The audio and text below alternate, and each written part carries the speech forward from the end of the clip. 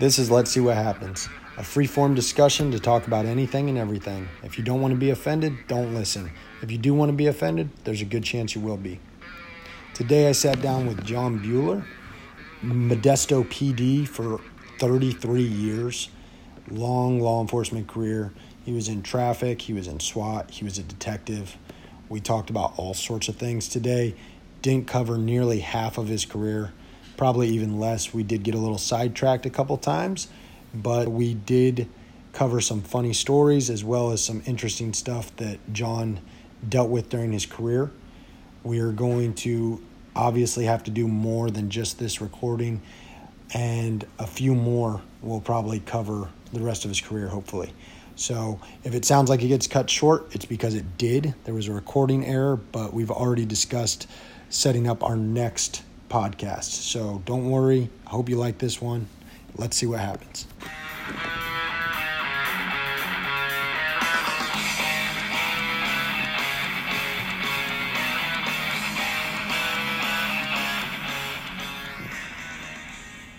How you doing, John? Pretty good. How are you? Oh, I'm good.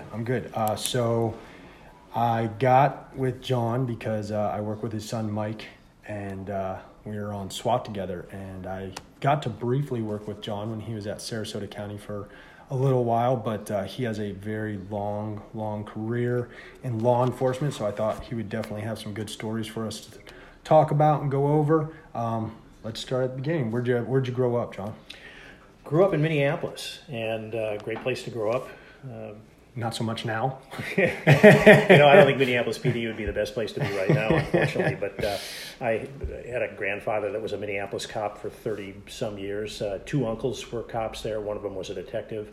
I had another cousin that was a Minneapolis cop. He did, I think, 25 years. And then I got a couple other cousins that were cops. One that was out in Edina, a suburb of Minneapolis. Another one that worked in Eagan, which was a suburb of St. Paul. And then I've got a cousin who's a captain down at Owatonna Police Department right now. So we had quite a few cops in the family, although it was a big family, so it's not like it was only cops. Right, but still a lot of history in the law enforcement, huh? That's cool. So what took you? So you grew up in Minneapolis, and then what got you? Because I believe where'd you end up going? California, correct? Yeah, I ended up being a cop in Modesto, California, and it was really, I guess you could, kind of call it the white privilege thing. I went down to Minneapolis PD in 1977 when I was 21, and I asked for an application from the recruiting guy down there. And we talked a bit, and then he figured out who my cousin was, and he said, he was pretty straight with me. He said pretty much, we're really hiring minorities. It's all about flavor at this time. He said, if you're a white guy like you, he says, you might get hired. He said, but it's really going to be difficult unless you are in the top 99.9% of the testing process. Oh my gosh. And, and it is what it is. I mean, It's no big deal. You just, you take those things, you don't complain about them. You just go, well, okay, I'll try something different. Right. And I had an uncle that lived in California. Long story short, he sent me an application. I actually wanted to work in San Francisco, but you couldn't apply in San Francisco at the time unless you were a city resident. Oh, and of course, I don't think there's any city residents in San Francisco that are cops that are going to be cops. Yeah, I was just going to say that. I don't think they can afford it. I don't think they fit the criteria. Yeah, exactly. Most of the time. Yeah, but they wouldn't take applications from people that were outside the city. So anyway, my uncle lived in Modesto. It was a town at the time. It was about about 89,000 people, I think, at the time in 1977 when I applied, and it's like halfway between Yosemite and San Francisco. San Francisco's a 90-minute drive, so you could go get good seafood and everything like that. So as a gag, I really wasn't even serious about it. I filled out the application and I mailed it on the due date. But of course it was postmarked that date. And then oddly enough, a few weeks later, I get a letter and they say, hey, come on out here and take the written test. Well, I'm selling cars. Yeah. And so it's like, that's a no-brainer. Of course I'm going to go out there. So, I book a flight, I fly out there, I take the written test. And I had tested at other agencies around Minneapolis. Now, had you already done an academy at this point? No. Okay, so you no were academy, just nothing. straight. Yeah, just okay. I was in the middle, or at the tail end of my associate's degree, and anyway, so I apply and go out there. I take the test and I pass it, which I had done before at a couple other agencies, but never got past the oral in the other agencies. And so then I went back out a few weeks later when they said come back out for the oral. And I was 20, I was 21 at the time, and took the oral, didn't really think much about it, gave them the answers that I thought. We should also stress to anyone that's listening that's not law enforcement, oral is an oral board where they ask you questions and they grade you on how well you do, because I don't want anyone getting the idea that John was doing terrible things out there to get a job. That's not what he meant at all. That's not what we do. As most people listening to this are law enforcement, I'm sure they knew what you meant, but just wanted to clarify. Yeah, even though I wanted to work in San Francisco, I wasn't from San Francisco. So it's an oral board, and there was a captain from the sheriff's office, a captain from Modesto PD, and there was supposed to be a third captain from Modesto PD who had a dentist appointment that day. He couldn't make it. I met him in the lobby on the way in, and a real good guy. Turned out to be kind of a mentor later on, but took the oral, flew back to Minneapolis, back selling cars, and then I think it was December 77. They sent me another letter. It said, come on out for the physical agility. It's like, okay, cool. Well, then, of course, I lost my car sales job at that time because this was the third Saturday I was taking off work, and they wouldn't permit that. And they were real decent about it. I remember the manager, a guy named Mike, he said, look, you got to make a choice. You sell cars for me or you pursue your dream. And I said, well, it's not a dream, it's a goal. I said, the dream is kind of, I guess a dream would be like being with J-Lo or something like that, minus the drama and the diva. But anyway, so I said, well, hey, thanks for the memories and see you later. And then I left. So I went out there, took the physical agility, passed that. Then in January of 78, I get this letter. It said, hey, you passed everything. You're on the hiring list. But at the time, the California state government was doing a Proposition 13 thing, which was a freeze on property taxes. So if you bought a house out there, your property tax would be rated at the selling price of the house at the time you bought it. And for the life of the time that you owned that house, your property tax couldn't raise up. And they couldn't tax you out of your home. It was a spectacularly good deal. Right. And at the time, California was run, I thought, in my opinion, fairly well. And this is a protection for seniors and everything like that. And you've all heard about states where they will tax people out of their house and keep raising the property taxes until they can't afford it anymore. So anyway, I'm on the list, and 8 months go by, and I get notification that they have a position for me. And so the guy called me on the phone. He said he'd been trying to get a hold of me for a while, and he says, we got a position. We want you out here in either 2 weeks or 4 weeks. And I said, well, I'd say 2 week. I got to give him a notice at work. At the time, I was a night manager at a grocery store. Said, I'll be out there in 4 weeks. And that was pretty much it. There was no paperwork that they sent me to sign, nothing. It was just a phone call and come on out here, and I knew where the place was. Right. And so I, did a 2 week notice at work, closed out all my things that were going on in Minneapolis, said goodbye to all my friends and, got the hell out of there and drove my pickup with my dad all the way out there and walked into the police department on a Monday. They gave me a list of where to go get my uniforms, and they told me to get my hair cut because it was kind of long. And then Tuesday, I walked in there with a fresh haircut and with my uniform over my shoulder, and they took me in. I signed some paperwork. They issued me all my equipment. I put my uniform on. I went up to the chief's office. He swore me in, gave me my badge. And then they were kind of like, well, what are we going to do with this guy for the rest of the day? So they stick me out in a police car in uniform, armed with a training officer. Hadn't been to the range. They didn't know if I even knew the muzzle from the butt, a hammer from an ejector rod. And out in the street we went. I rode the rest of the day with him, and that was kind of it. So I was, next after that, I was assigned for, I think, 3 weeks with another training officer before the academy start date was. Oh, wow. So okay. I was working the street with these guys, and it was like a week later they said, hey, have you shot that gun yet? Well, no. So downstairs we go. We had an indoor range. It was pretty cool. And so, shot the Model 14 6-inch 38 and hit the target apparently. And that was kind of it. Went to the academy. At the time, it was 13 weeks long. And that was it. Oh, wow. So then that was in 78 or 70? Yeah, that was in August of 78. Okay. All right. So you started just on patrol, doing your thing. Then when you did the academy, how long was the academy? The academy was 13 weeks. Okay. Came out, I think I was with, hard to remember how long I was with a training officer. It was probably, probably another 8 weeks, maybe, I don't know, maybe 10. It's so long ago, I can't really remember. But then that's it. They give you the keys to the car and you're on your own. And it's not like down here. It's a different atmosphere out in California law enforcement. There is a camaraderie and a addiction to your fellow officers that we really don't have down here as much. You guys have a very good taste of it on SWAT because of the close working relationship that you guys have. But one of the things that I found out in the 15 months that I worked down here, there isn't that same camaraderie. You sign onto the car in your driveway, you drive to your zone, you start working the zone, you meet up once in a while with your buddies at, in a parking lot or something like that. But for us, it was different. Most of us would never even dream of wearing a uniform home.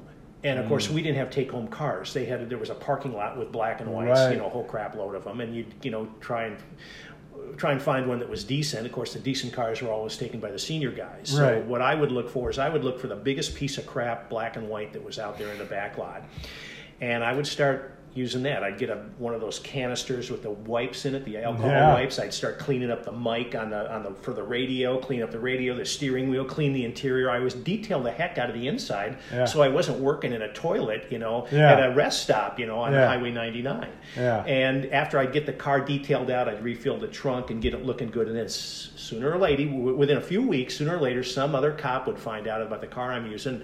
Hey, this is great. I look like crap on the outside, but the inside was detailed out. And then, of course, they'd come in and trash it. They'd cups from AM, PM underneath the seat and everything. And then I'd have to look for another piece of crap to, rejuvenate.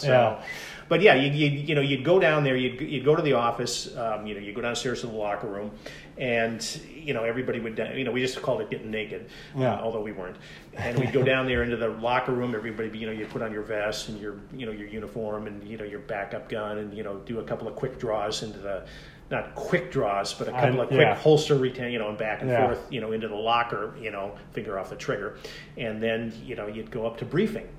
And briefing was held in a meeting room. It was a briefing room, and there'd be usually 2 sergeants and a lieutenant, because it was 2 sergeants per shift. And there would be, I'm thinking there must have been 18 cops in there. Probably 18, a couple of civilians, a couple of CSOs. And then they would, they'd give you your beat where you were going to work. It was different. They didn't call it a zone out in California. They called it a beat. And that was pretty much it. You went out there for your 8 hours. And we worked 6 days on, 8-hour shifts, 3 days off. And I thought, this is cool. 3 days in a row off. Days off rotated. You'd get a weekend once in a while. And I did that for, 2 years, a little over 2 years. And then they had an opening on traffic for a motor assignment. And I put in for it, not thinking I would get it. And for some reason, they gave it to me. I couldn't believe it. Nice. And it was probably the most physically enjoyable occupation to me that you could have, other than maybe flying F-14s in bad weather off a carrier. It was, you had to be somewhat. I mean, not all the guys were, but if you were a decent rider, you had to be a little bit athletic, a little bit flexible, and everything like that. And in California, they would train us for 1 week. It was a 1 week in-house motor school where they would teach us how to ride. Most of it was very slow drills, and the theory being that if you can control the motorcycle at slow speed, fast speed's not going to be a problem because the gyroscopic, design of the wheels wants to keep you up anyway. So we did a week in-house, and then they sent us to San Mateo. It was a regional motor school. It was right below San Francisco Airport, the fairgrounds there in San Mateo. And they would challenge you with things that you would say to yourself, there's no way you can do that on a motorcycle. And you could. You just keep doing it, and finally you do it. And I remember it was 2 weeks up there. It was an 82-hour course, 80 hours of riding, 2 hours of paperwork. Oh, my gosh. And so it was just a good time. And, of course, it's in the Bay Area, so the weather's perfect. You weren't hot, you weren't cold. We had a road ride on the last day.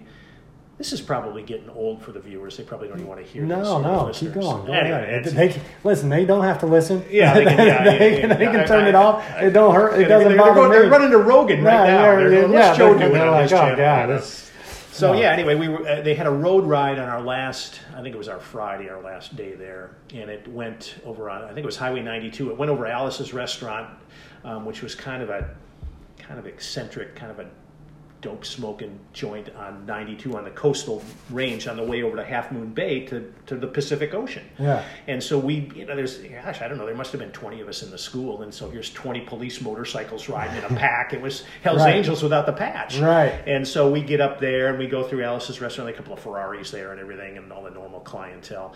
And then we dump over onto Pacific Coast Highway and then we run it up towards San Francisco and come back below the Golden Gate. And it was just, I'm thinking to myself, they're paying me for this stuff? Right. I mean, do they really know what they're doing here? Because for a motorcycle guy, which I ate, drank, and breathed motorcycles. This was just like pure nirvana. Right. And then this is back when they had what I thought were the cool uniforms. They had they were actually English riding boots. They were made by Daner. It's Dehner. It's not Danner like the tactical boots. But yeah.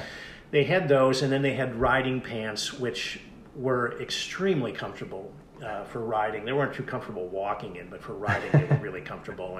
And they gave us these cool black leather jackets that had, if you ever watch Magnum Force, yeah, and you see the way the motorcycle cops were dressed in that, there was one of the scenes where he got off the Moto Guzzi, I think is what they were riding in that movie. But he had the wrong boots on. But for the most part, the jacket with your Sam Brown would attach to the jacket. And the helmets and all that stuff was pretty much down the line as far as the way we dressed. And it was comfortable. And so I did that, the motor assignment, for 6.5 years. They had a 3-year cap, so you had to come off after 3 years. And the guy that I trained to take my spot, he got busted up. And so then they called me and they said, hey, do you want to go back to the bike? And I mean, that's like asking a pedophile if he wants to go to a daycare. Right. And so I went, yeah, I still had my gear. So I went back for another 3.5 years. Nice. And then they plugged me into working fatals because they apparently liked my diagrams. And so I think I did over 40 fatals investigating those. That was a pretty good time. Very interesting. Technical. Probably one of the only patrol assignments where you actually get investigative experience.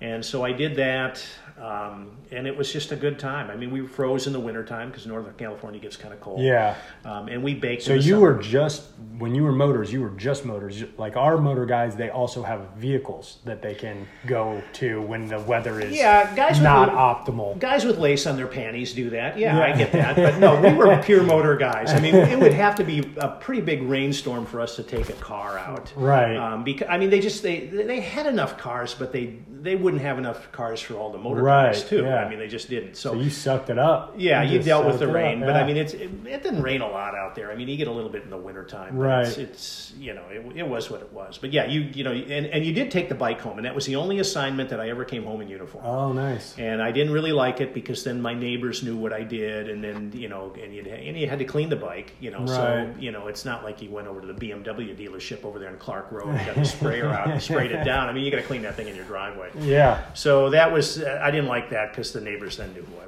was. But because generally in California, it was interesting. It's a little bit different down here in Florida. You weren't real well liked as a cop out there. Yeah. I mean, some people did, of course, but not everybody. Yeah. Well, you're dealing with a different type of clientele out there too, for the most part. It seems like. Yeah. What about? So when did you get into SWAT?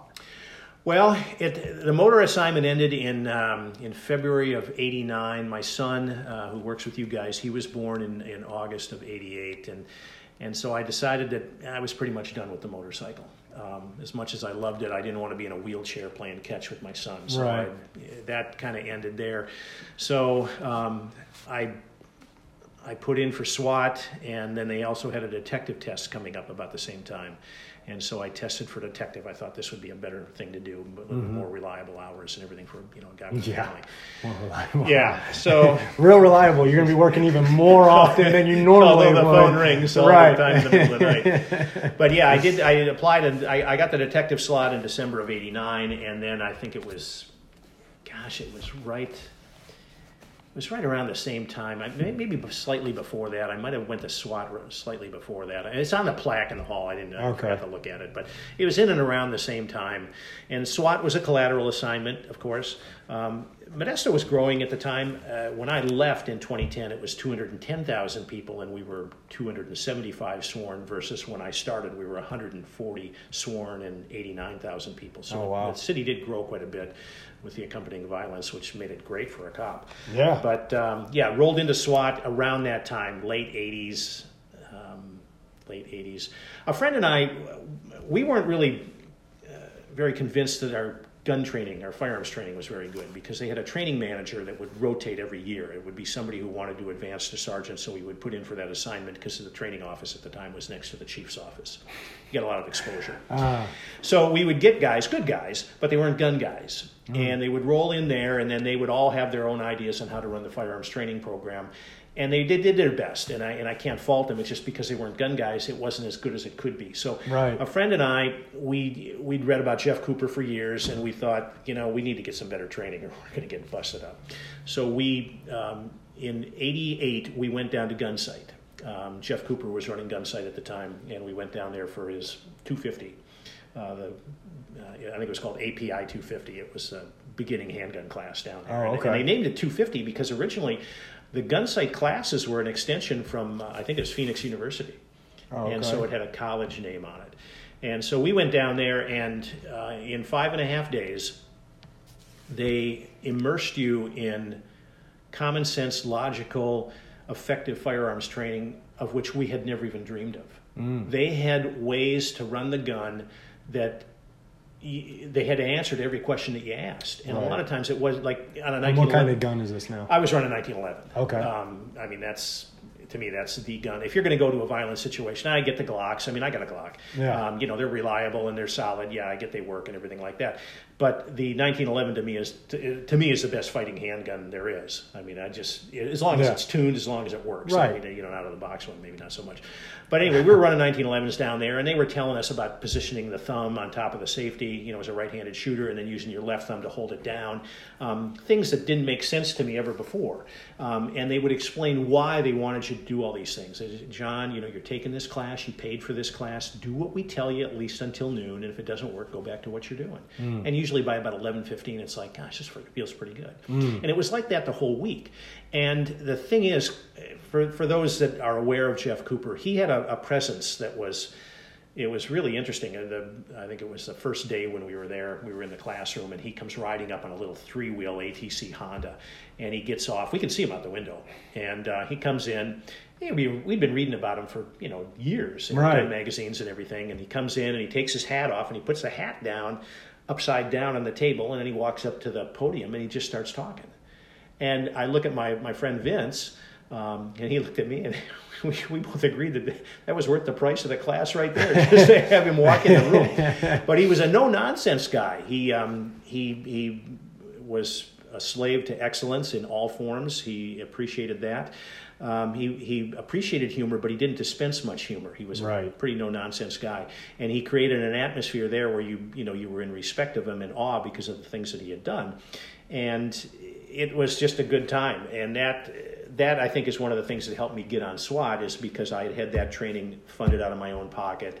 And they thought, well, maybe John's serious about this. And then, of course, like anything else, SWAT was a selection based on the name being circulated amongst the team members. Right. And at the time, there was one guy that was on SWAT that for whatever reason, he didn't want me on there. Well, when he left the team, I'd applied like 2 or 3 other times and gotten denied. And so finally I just thought, well, this isn't in the wheelhouse for me, and I'll just give up on this. But then one of the SWAT guys reached out to me, says, now's probably a pretty good time for you to apply. Oh, nice.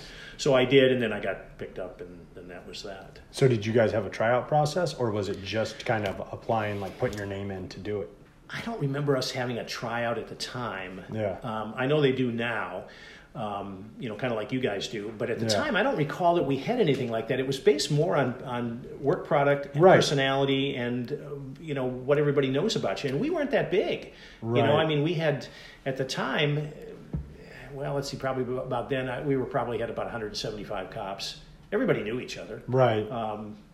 There was admin guys, there were detectives, and then there were, cops. Right. And so everybody pretty much knew each other. So that's kind of how that worked. And it was a great collateral assignment. Same thing as you guys. Yeah. Full-time assignment probably would have been better. Oh, yeah. It's Absolutely. just we didn't have the need for it. Same here. So it's just one of those things. So just didn't it's funny. I just had a conversation the other day with a sergeant that just discussing different aspects of like the promotional process basically here and how it works. And the way it kind of, just give everyone a quick brief, the way it kind of works is basically you take a test that they've gotten it from somewhere, like, and it's a standardized test that you take, and however you score on that, you get that score, and then they add in points for different things like a bachelor's degree, master's degree, doctrine. You get a point for each one of those things. And then also you get a point for each 5-year stint that you've been with the agency. Oh, okay. Excellent. What I thought, so I'm talking, and I was like, because one of my buddies that just took the test, I was like, really? Like, I go, that I understand, like, you want people to be educated and stuff, but like, what about some of these guys that have been here 15, 20 years? They'll get 4 points, but if they don't have a bachelor's degree, or like they're like potentially someone that has a doctorate, which I'm not saying that they didn't earn that and work hard to get that and they shouldn't get something for that, but I'm just saying it's kind of weird if someone has a doctorate, they're getting 3 points and they could have only been here 2 years, or the minimum to be a sergeant, you know what I mean? And they could have taken that test and done really well on the test, but they have no experience really being a cop. And like, I feel like that's a little weird. And then also, so like once they take the test, you take the test, you score, then you go do an oral board again, right, and they score you, and that can raise you up, it can drop you down, right, like, because it's a cumulative grade. And basically then you score out on that, and then you have a sheriff's interview where the sheriff talks to you, and nobody really, for the most part, nobody really moves too much. Once you've made it through the oral board, you're pretty much where you're at on the list. That's right. Pretty, unless you really go in there and talk to the sheriff and say something really dumb. Like, I mean, you gotta say something pretty dumb, I think, to screw up there. But that being said, I was saying the other day to someone, I said, why is there no like basis on like what you were just talking about, like how you know the person? Like, shouldn't there be some sort of scoring to where, I don't know, bring in the person's zone partners and be like, hey, does this, and it doesn't have to be like just me and you having a conversation. It can, like, you can have a score sheet like, hey, how reliable are they for backing you up on calls? Right. Score them 1 through 5. And like, they give it to, and people are like, yeah, but, and the person I was talking to, like, well, I'm kind of an asshole. And I go, I'm an asshole too, but people can count on me. Like, I don't think being an asshole has anything to do with, reliability, present, being accountable for your zone, making sure that you're backing up your zone partners, doing your job correctly. Like, all of these things, those things have nothing to do with being an asshole. You can be an asshole and still be a very good cop. Yeah, exactly. Yeah. I couldn't agree more with that. I mean, I have my bachelor's degree. I'm $14,000 poor, but I don't really believe that I'm one bit smarter. Right. It's an exercise where you have to have that nowadays to be competitive. But as far as it having any benefit, give me somebody with 30 years on the job who knows what the heck he's doing versus somebody who's got, a 4-year degree or a master's. We had a guy at the agency. He had a master's. And he made a big deal about it. He would sign every one of his memos, Lieutenant so-and-so, M.A. Oh, my And God. so then some of the guys were signing their memos, Officer, so-and-so, GED, just as a prank. Because he took this master's so serious, like it was a big deal. And I'm thinking to myself, at one time he was a real decent guy, but the master's went to his head so much that he became just a flaming jerk. He had a meeting. He was the president of our supervisors association, a management association. There was lieutenants and the captains and the sergeants, and we were all in this union. And then, of course, the detectives and the officers were in another union. And one time, this lieutenant with the masters was over having a private meeting at City Hall with one of the council members. Strictly forbidden. You can't do that because you have to have witnesses. He was doing negotiations for things behind our back. Well, I found out about it, and of course, I was at the tail end of my career, and I guess even if I wasn't, I probably would have done the same thing. But I didn't really give a crap, and so I made a ruckus about it. Yeah. And the next thing you know, we're in a sergeant's meeting, and it's the topic of conversation because I stirred up enough ruckus where other guys were with me on it, so we did a recall on this guy to get him booted out as a president because I thought it was crap. Well, yeah, that's ethically improper. Yeah. So anyway, I remember there was one sergeant in there I didn't care for too much because this sergeant almost shot my foot one time when I was telling the sergeant to decock a SIG 228 at the range. The sergeant at the time was an officer who had carried it for 6 months but couldn't remember the decocking lever, which of course tells you that regardless if they were masters, they weren't any good. But anyway, so I remember that sergeant said something, well, I really want to know who it is that spearheaded this whole thing. And I'm sitting like 7 feet away from this sergeant, and I said, well, if you really want to know the mystery to that, it's me. Yeah. And then I get some crap back, and I'm thinking, and I was going to say some things, but there are limits to what comes out of my mouth at times. But it was one of these situations. You got a guy who's overly educated but underqualified. Yeah. And he had a complete lack of personal skills. It was interesting. He had been the supervisor of the traffic unit for a number of years, and I remember on my retirement, there was a theater room at the police department that it was like a theater. I mean, it was an incline where it went down and seats. I don't know how many it sat, but it sat a ton of people. Gosh, I don't know, maybe 150. I don't know. You could pack a ton of people in there, I would think. And there were a bunch of us that retired at the same time, and they were talking about this lieutenant's career and everything. And I saw there were a couple of traffic guys in the back of the room, motor guys, and I didn't think anything of it. And they talk about his career, and then he talks for a minute, and he sits down, and they went through a couple other sergeants, and they get to me, they talk about my career, and then I'm getting ready to sit down, and then there's the two motor guys in the back. They go, yeah, we want to interrupt. We just wanted to bring something down here for JB, and they brought me a motor helmet that was signed by all the motor guys. Oh, wow. Nice. And I hadn't ridden motors since 1989. Yeah. But the last 4 years when I was a sergeant, I tried to make sure that those guys that were working PM shift, the motor guys on PM, they had everything they need. Because they had no direct supervision. I was a functional supervisor of them, but not even assigned to it. But I was one of the on-duty guys. And so I guess the fact that I went out of my way, which wasn't really very far, although I would have gone quite far, to help them paid off. And so it was it was an unintentional jab at this guy who had really trashed so many people over the years. He was their supervisor. They walked right by him, and they gave me this helmet. It's out in the other room there. I can show it to you. It's kind of cool. Yeah. But it's the education. I get it. It's important.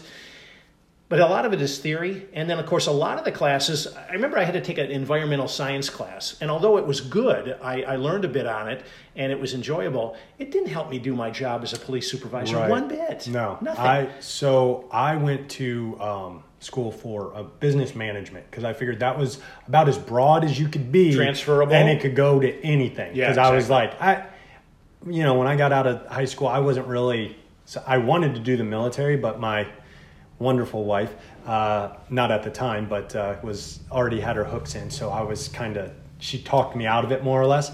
Girls can do that. Yeah, it's weird how that works, They take off their clothes, I get confused. I don't know. But I get confused when they're wearing their clothes. Anyway, so I originally was going to try to do the Army, tested all that stuff. Well, they found out I wore contacts. And you can't fly for us. I'm like, oh, well, can I get surgery? Like, no, can't fly for us. Don't worry, we'll find something. Because I had scored very well on the ASVAB. Oh, we can find something else for you. I go, no, I can do something else out in the real world. I'm good. So that wasn't really her that stopped that. That was kind of them screwing it up. But then God bless her mom too. She was very big proponent of go to college, do college. And I was like, I don't know. I'm good. I don't really want to. I don't know what I want to do, but I don't necessarily want to do that. And she's like, well, then that's why you should just go do that. And I'll help you. She helped me fill out scholarships and all this stuff. And I had 75% Bright Futures paid and all this stuff. And nice. So she helped me with that. So the nice thing is the community college we went to, if you go to community college, Bright Futures covers 100% of your community college. Very good. Yeah. So I ended up getting my associates, and then we were going to go to USF in Tampa. We went up there, and that did not last long for me because I was already halfway checked out for schooling anyways, because I was like, this is dumb.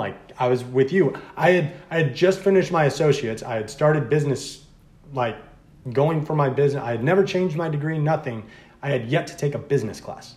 I'd already done 2 years. I had yet to take it. The only thing that was slightly applicable, accounting, which, again, I get it. You need to know how to do your books, but I wasn't going to be an accountant. Like I was, you know what I mean? Like most people I know that own their own business, they pay someone to do their book. So like even that was kind of like, I don't really get this. And then we got to USF and my wife was going for education. She became a teacher, but I was there and I started training jiu-jitsu and MMA and kind of got into that. And then I just kind of was like, yeah, I'm just going to do this and kind of, so I probably had, when I originally dropped out, I had probably, unfortunately, maybe 2 semesters left and I would have finished my bachelor's. And it was one of those things now that I kind of like kick myself for, but I was so done with it. And I mean, I was that far in and I think I had one class that I could say was like relevant to my degree.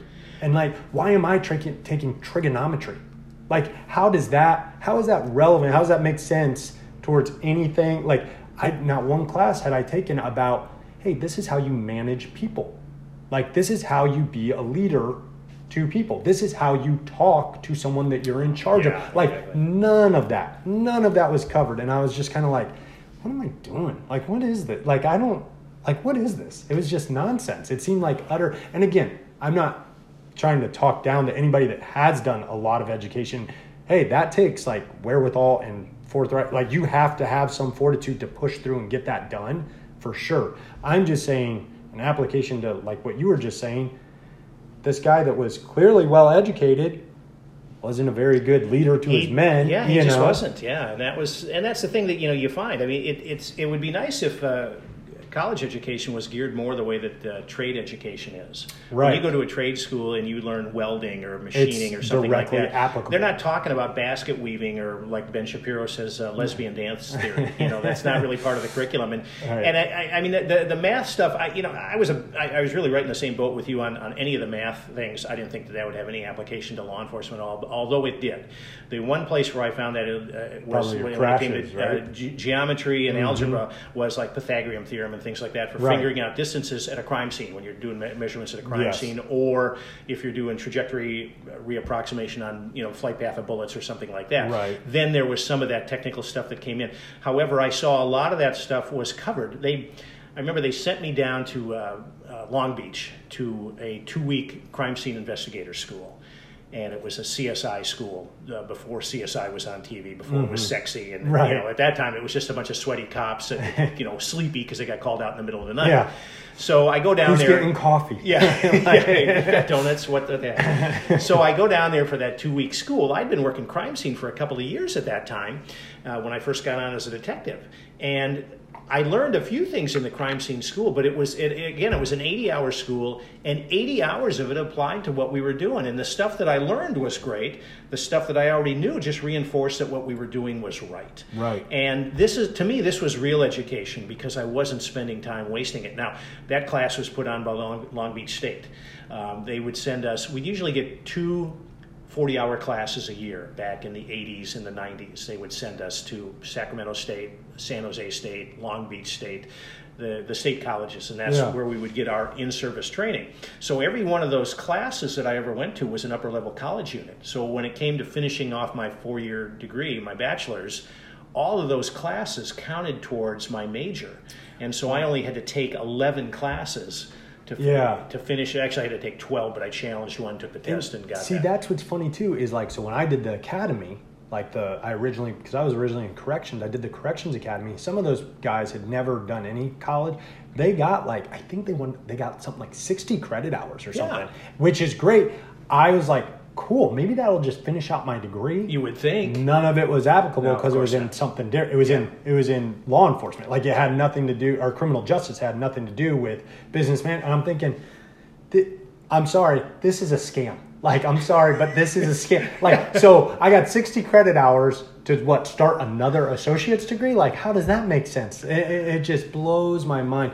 But I was going to say, when you said that thing about the training hours, like the 80 hours, and how that class directly applied to what you were doing, that was one of the questions I asked also as I go, how is it being on a specialty unit or doing something because in law enforcement, you have to take classes all the time. Right. Some of them are complete BS that you just have to take it because you got to get the certification, whatever it is. Now there's some that they seem like BS, but literally, I mean, everyone almost, I think, that's been a cop long enough is yearly we have to redo our CPR our certification. Right. Yes, that's relevant. That's yeah, good. I can see it, 'cause you can use it. Yes. I used it, like, yeah.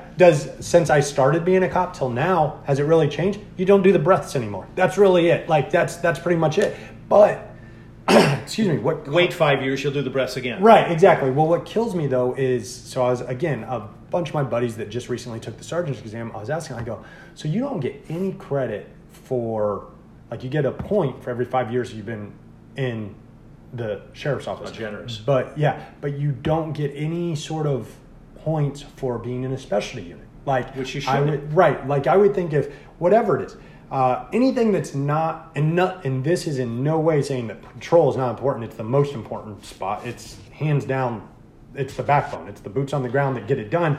But that being said, there is a certain elevated liability when you go into a specialty spot usually because of whatever reason. It's either more dangerous or there is all in all more liability to your decision making, whatever it is. So like SWAT, it blows my mind that like you get no other extra credit for being on the SWAT team for however many years, because I know for us anyways, the amount of extra classes and training and stuff that we go through just for SWAT, it seems like, and again, I'm not saying it should count. I mean, it counts for me because I use it. Like it's practical and it's going to keep me and my teammates safe. I understand that, but I'm just saying like, if you're going to start giving out grades for stuff and giving out points for education, wouldn't it be more relevant to give out points for education that directly affects your job that you're doing and you're trying to be in charge of people that are doing it? It just blows my mind. Not only the education, but the experience. You take a sergeant out in the street who's had SWAT experience before, and you get a guy who forces his way into a house and he's holding somebody in there hostage. That SWAT guy, who's now a sergeant, knows how to set up a perimeter. Right. He also knows who to call and try and get on a landline or somehow get a phone number so that they can start talking to this guy, see if he can talk him out. He knows when to call out SWAT after he's got his perimeter set up with patrol guys. And if you take a guy who's got a bachelor's or a master's, cool, I get it, he's probably good in the classroom, but you put that same guy without that experience out there at night, under pressure, with violence all around, and try to get him to make those same decisions that a SWAT guy is going to be able to do with little effort whatsoever, you're going to have a different outcome. And this is a thing that is a little bit frustrating. And at this stage of my life, at my age, I'm out of the game now. I can look back, with fond memories on the career. Wouldn't change much because it was a blast. Yeah. But I can talk freely about it, and I don't have to worry about anybody giving me a hard time about it. I get the education thing. My only problem with the education is the things that they make you take for that education that don't apply to the specific thing that you're getting it for. And that to me is a waste of time, it's a waste of money. I get the other side of the argument. It makes you a broader person. You can see a bigger picture. All that kind of stuff. Right. I remember they sent me to a 3-week supervisor. It was called LPO, Leadership in Police Organizations, and it was taught by that one lieutenant. And and he's a good guy, but he just, like you say, he's pretty full of himself. He's got a doctorate now, and good. Now he gets to put lieutenant PhD. Yeah. Well, he retired. He's running a consulting thing or something. Like that. Okay. But yeah, and that's good for him. I'm glad. I know he enjoys it and he gets rewards on it, and that's great. We're there for 120 hours, this 3-week. It was spaced out over, I think, 6 months. We'd go a week, and then we'd be off, and then we'd come back for a week. And so at the end of that time, you get 120 hours crammed into, this class. And the actual amount of information that you got that was useful, I bet it was 38 hours. Yeah. But it was, the thing is I remember there was one day at another thing, they sent me down to a 2-week class down in Monterey. And it was a sergeant's class, 2 weeks to tell you how to be a sergeant. Yeah. Well, my gosh, if you need 2 weeks to learn that, then maybe you should have left on Wednesday the first week. So we go down there, and the second week, they had us broken up into small groups, and it was 2 gals. One of them was a former female chief, and another one was her best friend who was a female PhD at some local college or something like that. And actually, great instructors. They really were. And they put together a great program. but it was a week too long. And Yeah. we spent there, I remember one afternoon, we broke up into small groups. They could see the disgust on my face. I didn't hide it very well. They had us broke up into small groups, and we were making cardboard castles as a team building exercise. And and at the time, I'm in my 50s, and I'm thinking to myself, 50, yeah. And I'm thinking to myself, 50 years old, I'm getting paid, make my cardboard pay and my castles, benefits to make cardboard castles. Are you effing kidding me? This is the stupidest thing in the world. And I blasted him on the eval at the end of the class. I just, hey, this could be reduced. And I'm kind of a safe guy. I don't think the taxpayer should get boned. And they were making big money because with we're this class. taxpayers. Yeah, like exactly. that's the thing is, it's like I'm on the other side of the fence on that also. It's like, hey, I'm paying towards myself and all these other people to sit here and make cardboard castles. Like, that's ridiculous. It was just crazy. There was, and I knew about this before that class, but there was a book that they talked about in that class.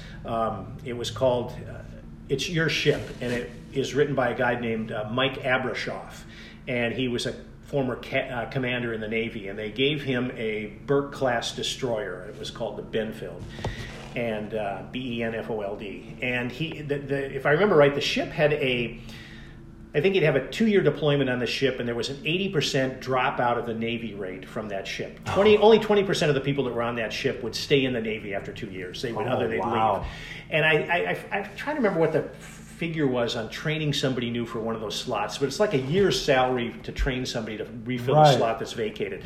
So they give this to this commander, and he had worked for, I think it was Secretary of Defense Perry, who had this quality that no matter who walked in the room, he would speak to that person like they were the most important person on earth. And Abrashoff watched this demeanor from Perry.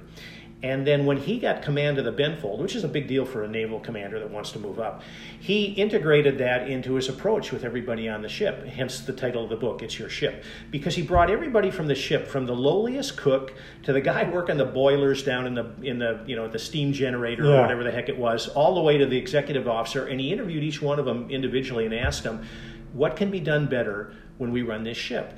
And this is not a book review, but what it did is it showed that this guy had true leadership. I remember the cooks and they describe it in the books, the cooks talked about how the food was such crap and it was junky because they had to get the ingredients and the food from the Navy stores. And he said, well, how do we fix that? And they said, well, we can get better food cheaper at Costco. So Abrashoff gets a couple of pickup trucks. The cooks go down to Costco. They load them up. They come back to the ship. And now the guys are eating good. There was a thing where I was not in the military, but I hear that is the best way to change anybody's look on anything. If you give them something good to eat, a lot of guys are going to be a lot happier. And make it fun. And he had a theory that if nobody gets hurt, and it is the only things that he needed to be consulted about, is if it was a danger to the ship, a danger to a crew member, or it was going to cost the taxpayer money. Those are his 3 tipping points for doing things right. He didn't want to be bothered with it. If it had a risk of running on one of those things, he wanted to know about it because he wanted to make the final call. Right. So he allowed the individuals to make their own decisions. And, of course, they were held accountable for them. Right. But he also wasn't a jerk where he was trying to become a captain off of somebody else's mistake, which, of course, we see in law enforcement. I remember there was a couple of lieutenants that would, use a mistake by me or one of my guys. The bus. Grab a wrist, grab an ankle, spin you under, and then back the dualies over you. Oh, yeah. It's just so typical. But a true leader, and anybody who wants to be a leader, if they read Abrashoff's book and they had the humility to practice what he describes in that book, to me, you would be an effective leader, in my opinion. But, of course, my opinion is just one guy. I could be wrong. Right. But I saw good leaders. I remember there were sergeants that we would go to hell with, side by side with them because we respected them and we trusted them. And then there were other ones, not so much, because we knew that they were looking for their next promotion. And that was one of the things that I saw throughout the 33 years that I did that job, is when I worked in detectives, most of the detectives were pretty happy. We came to work every day. We liked being detectives. We liked our caseload. We liked what we got to do, where we got to go.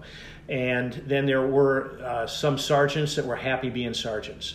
Other than that, pretty much every patrol guy wanted to be a sergeant. Most of them didn't want to be detectives. Every lieutenant wanted to be a captain. Every captain came to work wanting to be the assistant chief. And, of course, every assistant chief came to work every day wanting to be the chief. And then, of course, the chief came to work every day wanting to be a chief at a bigger place. So the only people that were happy there were a few sergeants and then a bunch of us detectives. Right. Because everybody else came to work every day wanting to be something they weren't. And I understand goals and I understand dreams. I see a difference. Dreams. I have a dream of driving Formula One. It won't happen, and I get that. I have a goal that I want to eat healthy and stay healthy. Okay, that's obtainable. Yes. And so there's a difference there. And so I can kind of. It's very important to be able to recognize the difference between the two. Some for people sure. can. Yeah. But I think to be able to come out of that career, missing it every day, and I do. Not every aspect of it. There were some things that were distasteful, of course. But for the most part, I enjoyed being a cop. Right. It was just the most enjoyable career that you could have. I got to see things. I got on the other side of the yellow tape. I got to do things. The stuff we do, they make TV shows about. Right. And probably the most accurate thing is if you watch Bosch. We didn't get to shoot as many people as he does. But Bosch is probably the most absolutely accurate depiction of police work, at least in California, because it shows the frustration with command staff, incompetent leadership, people in positions of leadership that are incompetent. Right. It also shows great leaders. It shows the politics. It shows the frustration, and it shows some of the mundane that actually, to me, was always interesting. Yeah. And so, well, that's why. Did you saw End of Watch? Oh yeah, that? Very that realistic. Very that realistic. was hands down the most realistic cop movie. Have you seen Colors? No. Oh, watch Colors. Oh, really? Oh, gosh. Colors, again, California law enforcement at its finest. Yeah. Oh, no, I haven't seen You that want to see Colors. Okay. It's got Sean Penn and Robert Duvall in it. It's back in the 80s. I think Dennis Hopper directed it. It was extremely well done. And the gang culture in California law enforcement is one of the things that we struggled with for years because they were so violent. And they were difficult to reason with all the time. And the offset of that is they provided us with very enjoyable things to deal with. We'd have 20 murders in Modesto in a year. You might have 18 innocent victims. Right. Or I'm sorry, 18 or 2 innocent victims and 18 gang members. Crook killing crook. Yeah. And you always felt bad for the parents because, it seemed like every one of those gang guys, violent offender that he was, his mom was about the sweetest gal you could ever meet. Right. And it just, it would break your heart to go talk to them. And then, of course, you'd want to try and catch the guy that did it. But it made for a very enjoyable experience in law enforcement because you got to do things and see things and work on things that were a true challenge and, kept you hopping. We had a saying in the unit, Kevin Bertolato, my best buddy out there, Kevin and I, Kevin got shot 6 times in a jewelry store robbery, survived.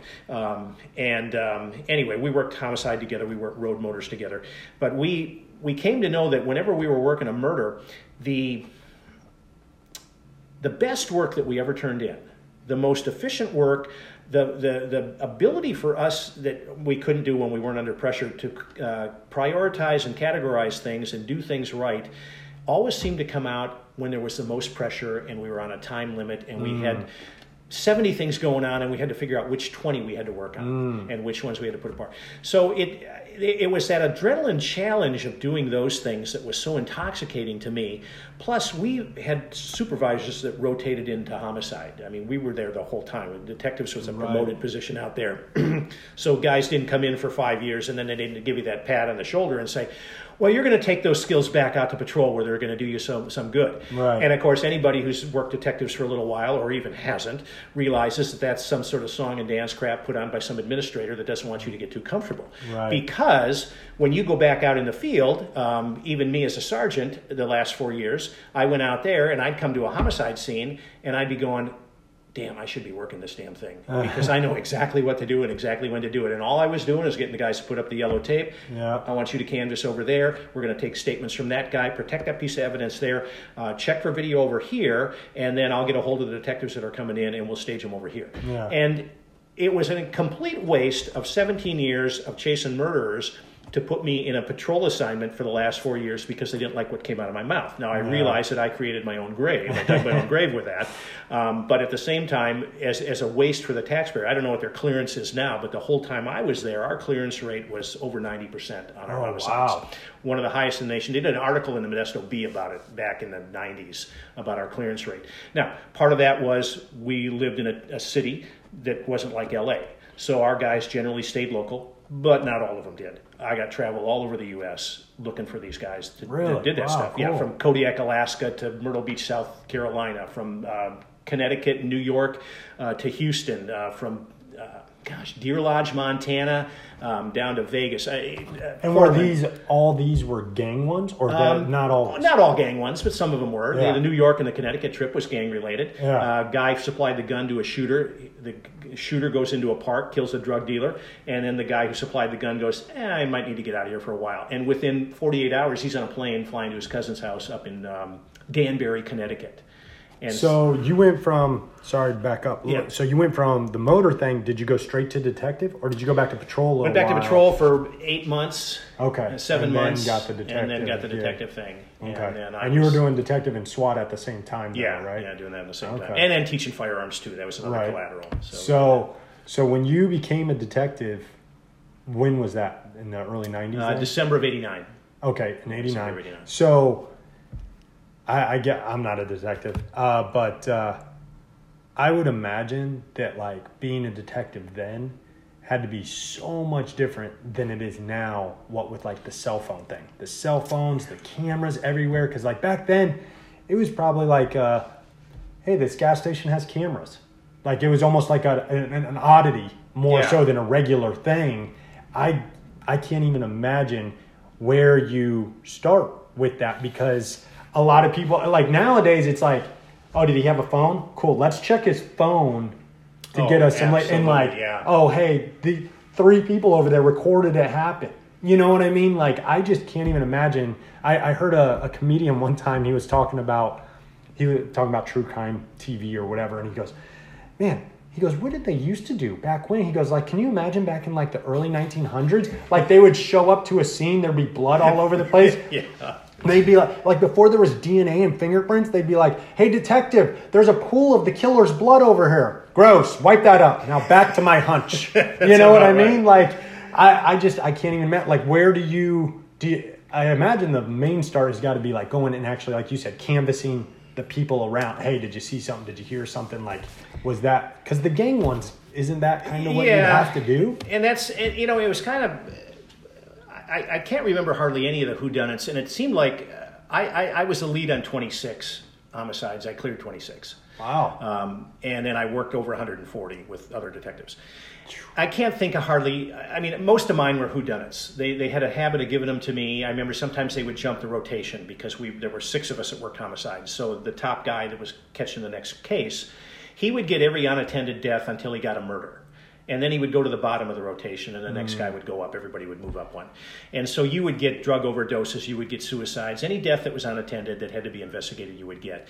And like I remember there was one particular December where we had a bad batch of heroin that came into the town.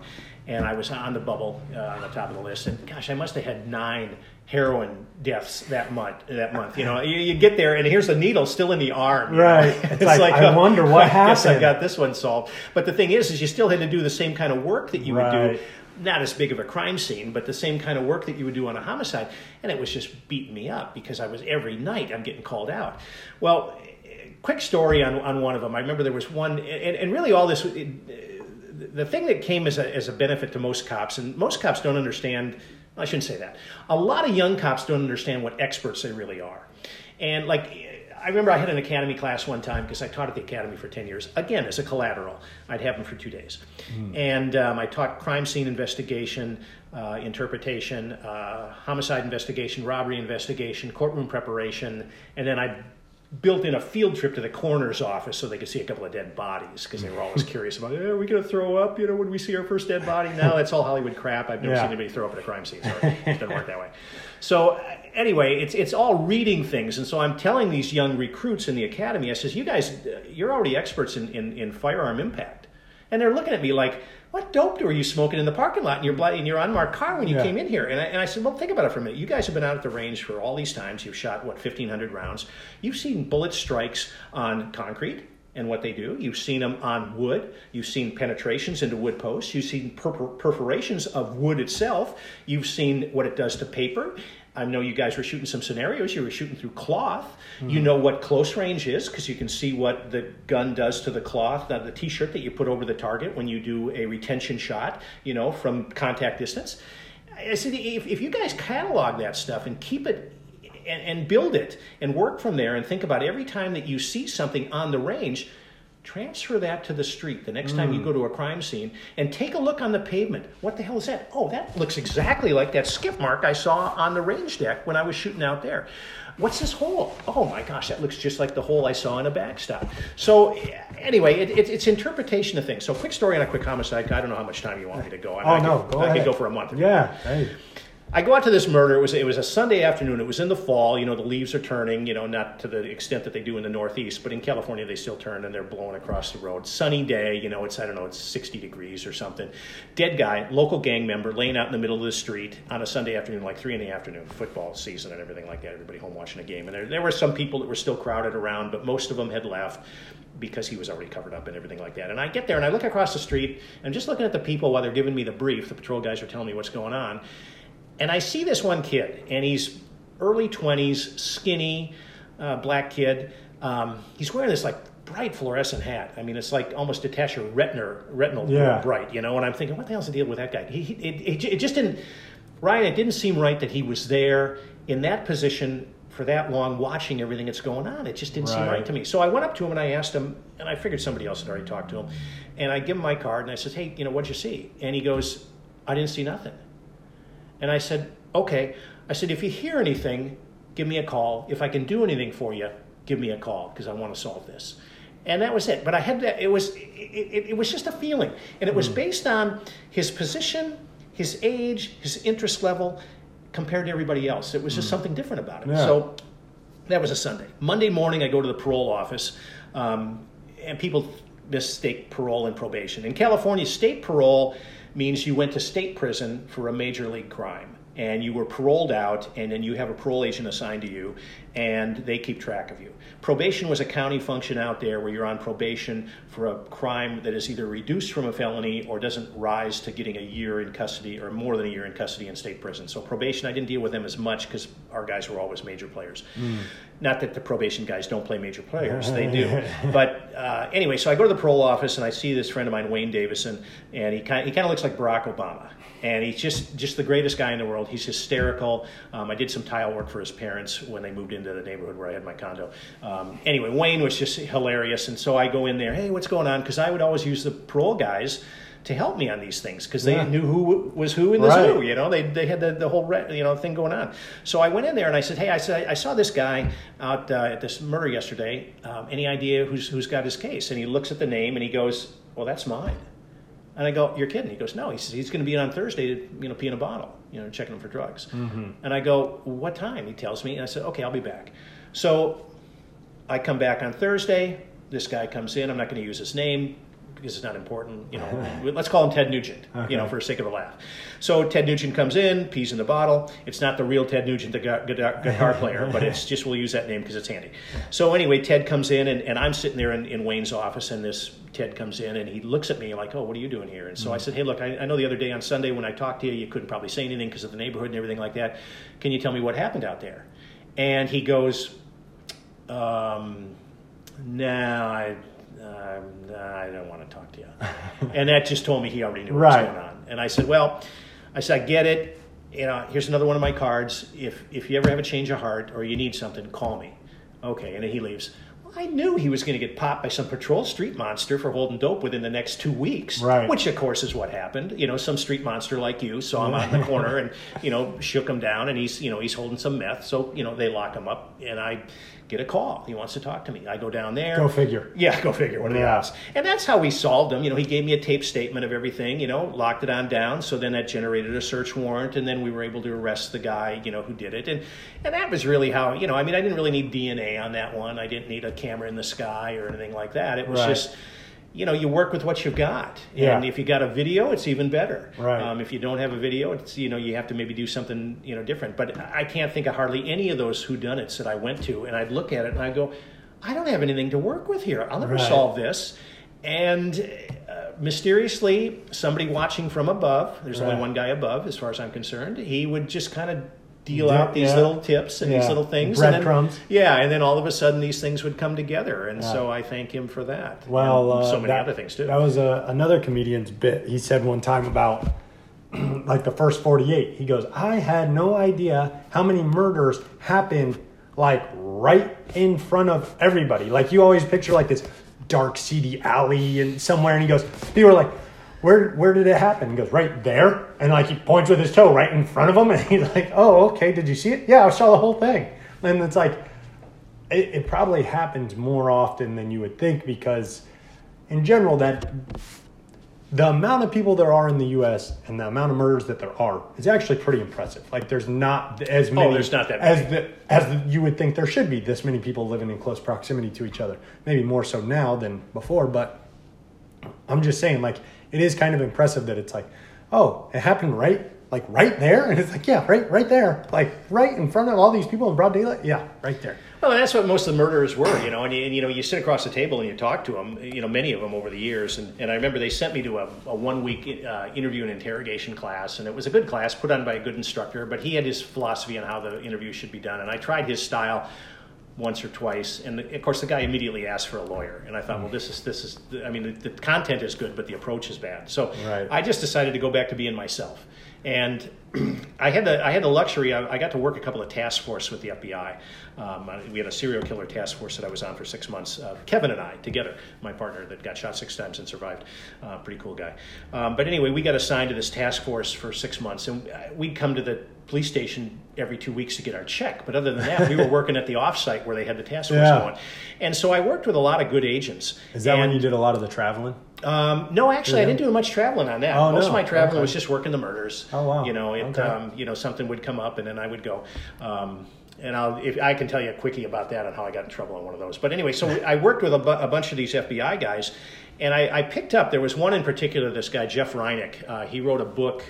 It's called In the Name of the Children. It's a great read. The guy's name is Jeff Reineck, Reinek.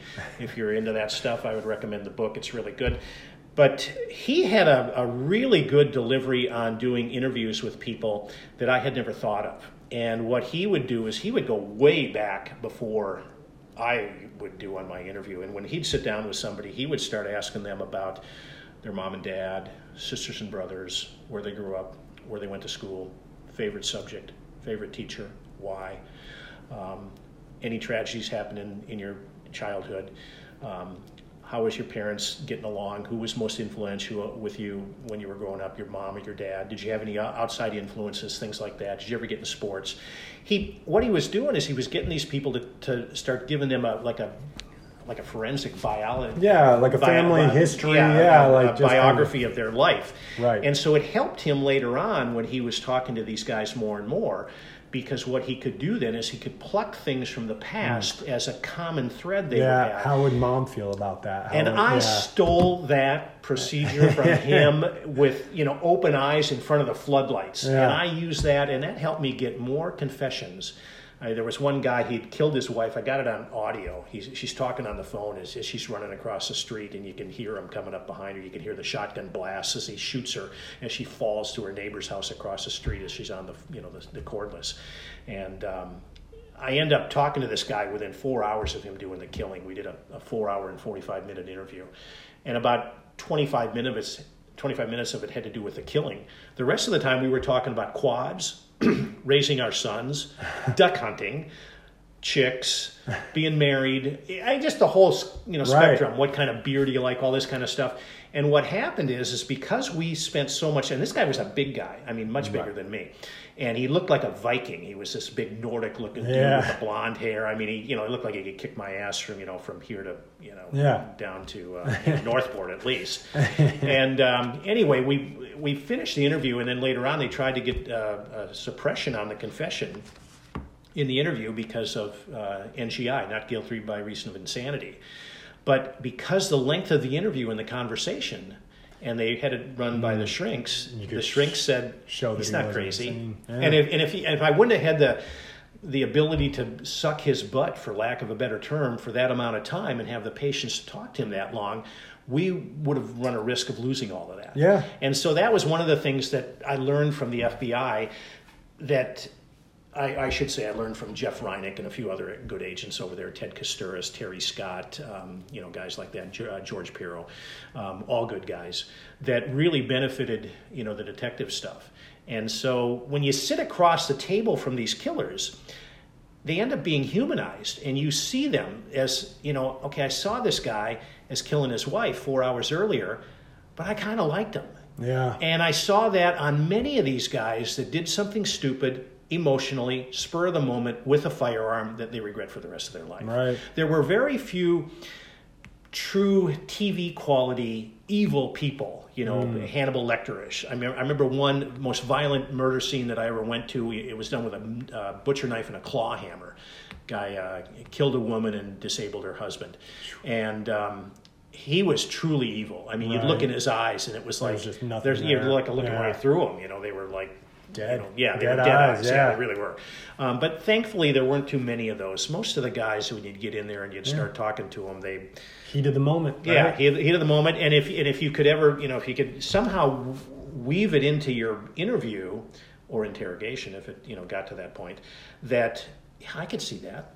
I probably would have done the same thing. Right. Catchphrases like that seem to work over and over, and most of the time they were pretty sincere. Well, who was that, or that show, that Mindhunter show? If you watch that, He that's exactly what he's learning, is that, if I make it like the one where the guy killed the little girl, or she was like 14 or whatever. Yeah. She was a young girl, and he literally was like, she doesn't look 14. He had to be he had to bring himself down to that level of grossness, but relatability, like trying to relate. And that's the only way you're going to get anything out of them. And then, of course, you always run the risk, and I faced it in court many times where they, you'd be on the witness stand and, they do direct, and then, you got the jury sitting there, and then the defense would, come on cross, and then, one of the first things they would say out of your mouth, well, we listened to this interview that you did and these excerpts and everything like that. The jury has a transcript. You were just trying to soften up my client, weren't you? And I'd look right back in their face and go, yeah, absolutely. Yeah. Because I can't get to the truth if I can't talk to them. Right. And, where do they got to go from there? And yeah, because there's nothing illegal about that. It's not like you violated anybody's rights by talking to the guy. Yeah, and so you have to, they throw obstacles for the protection of the innocent into the procedure. I get that, and I agree with that. You also have to learn how to navigate your way through those. And the thing is the bottom line, you can't get the truth out of somebody if you don't talk to them. I remember one guy that our patrol guys arrested. He shot his sister, her boyfriend, and her son when they came over to his residence. They were staying there part-time. The patrol guy did this? No, patrol guy picked this guy up. I was Guy's like, sitting whoa. in his recliner. He's a semi-invalid. He's got some health issues going on.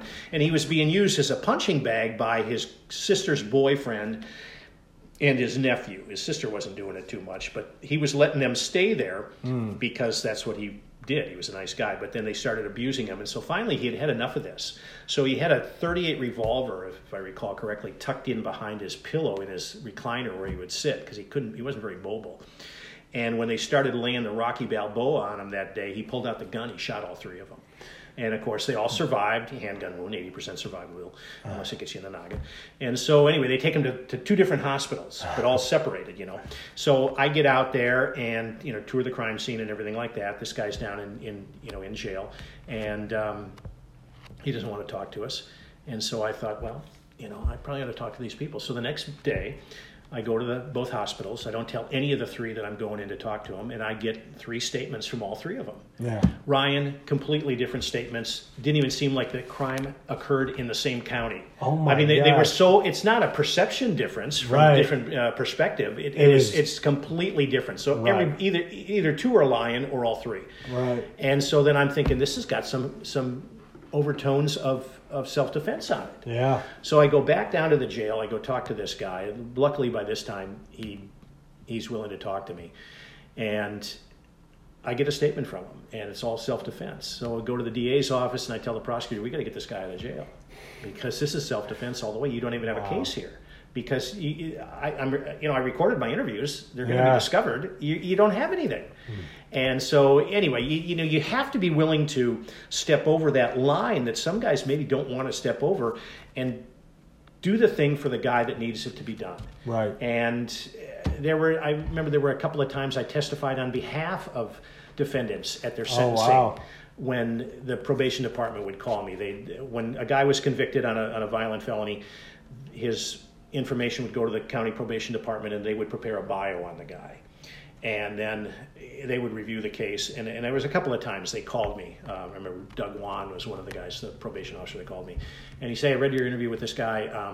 I'm going to subpoena you to testify on his behalf at the sentencing. And I said, well, you do what you got to do. It's a subpoena. It's not like I get to choose. Don't send me that can't subpoena. Can't go fishing that day. Yeah, exactly. And it didn't, bode well with the DA's office. They didn't like that too often, but it's like, hey, I'm stuck, and you put me under the oath. I'm going to tell like it is. I remember one guy in particular. They asked me, well, would you have a problem living next door to David? And I said, no, I think he'd probably be a pretty fine neighbor. And that one ended up, I mean, I could tell detective stories all day. I don't know how long you want to go on all this crap. But anyway, all these things weave together. So many of these cases, 2 murders would weave together. They'd be separated by 2 years. Oh, wow. And it was just kind of crazy how all that stuff worked. But, I was listening to a podcast earlier, actually on my way here, and it was a cop that was involved in that San Bernardino in 2015, the terrorist thing, and he was one of the cops that got in the shootout with them at the end of it, and he actually got shot. He got the Medal of Valor or whatever it was from the president and everything. But he was talking, and it's funny you say this about how some people don't want to cross. I think especially a lot of like new hires, like new cops, new law enforcement. I think it's that they don't even know how, because he was saying, he goes, I see a lot of these new guys come in and they're so glued to that phone. Like they've gotten so used to they're young guys, and there's nothing wrong with that. But the problem is they've gotten so involved in whatever you want to call it, social media or text or whatever, they can't even like have a normal conversation with you because they're so, you know what I mean? They're so used to just being on a screen. And I've seen it happen where the other day, I mean, this was a while ago, this was months ago, but I went to a call, and being canine, I don't go to like a lot of like just domestic stuff necessarily, but like I try to back people. If I'm nearby, I'll back you up. I don't care what it is, and then honestly, a lot of, batteries or disturbances, those usually will turn into a canine call if someone runs out the back door or whatever, you know what I mean? So like it's, I try to go for something that's going to maybe work in my favor, but I have no problem backing anybody up on anything. But I showed up, and they were already finishing up. There was like 3 deputies there, and they were kind of already outside the house, and they were wrapping up or whatever. And I walked up, and I'm like, hey, and I didn't know any of them, didn't recognize any of them. They're all new faces. I walk up, and I'm like, hey guys, how's it going? They're like, good. And they literally, like, that was the extent of our conversation. They were like, good.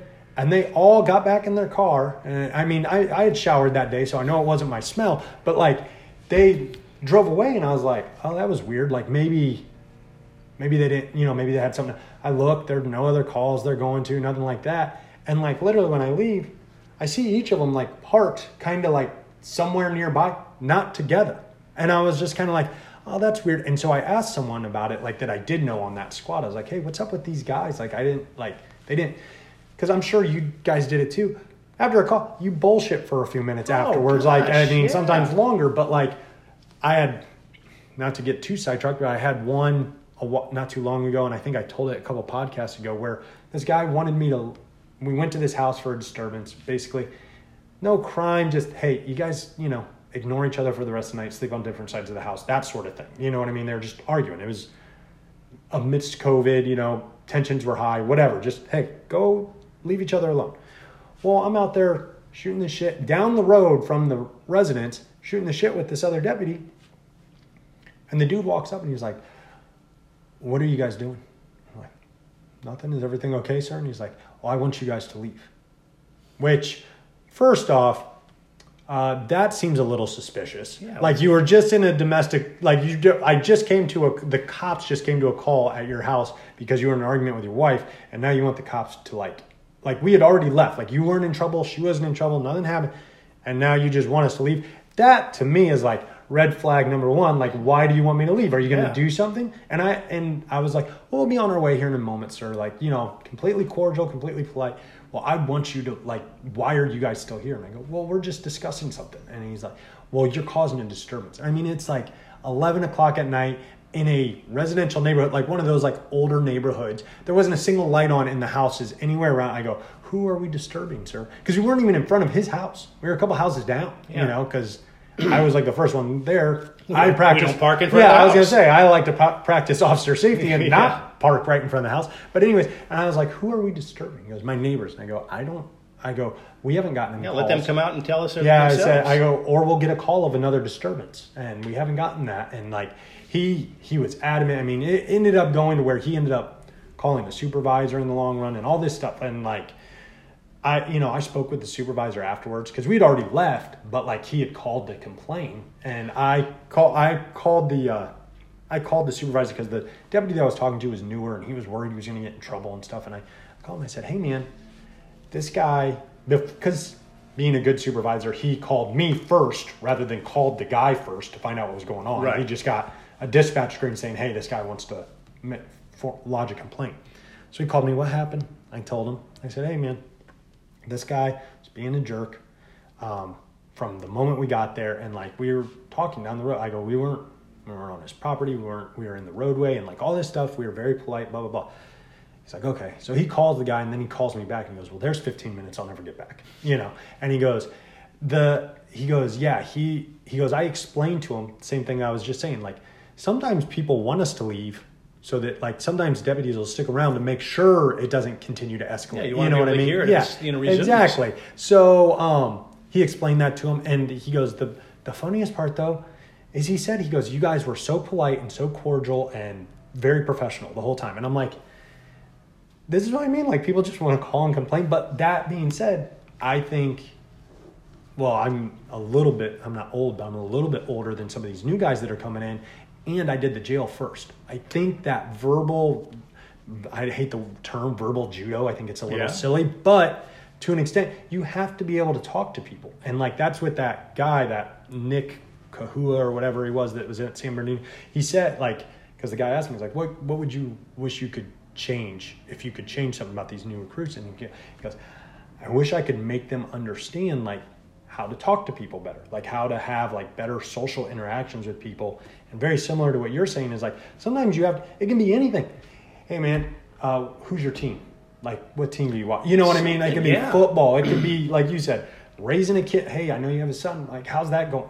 Anything. It could be anything. But like I think some of these kids, like those 3 that I saw and they were gone. I asked him, he goes, man, they don't talk. Like he goes, he was an older guy on that, shift. And he goes, yeah, these new kids don't know how to talk. They won't even like 56 with you and talk with you. Like they won't even meet up with you and shoot the shit because they've got their phone or their computer. They don't need to. And it's like, man, I mean, we've had the computers the whole time I've been there. The cell phones have obviously, like when I first came out, it was Nextels. Like, people have the Nextels, but it was like, that was all, you just met up with someone to even like between calls, you met up with someone, and that was it. All right, guys, that's the end of part 1. Like I said, did have some technical issues. That's why we weren't able to get the last 30 minutes or so of that podcast that we had done. But don't worry, we've got part 2 coming out soon. So thank you for listening to Let's See What Happens.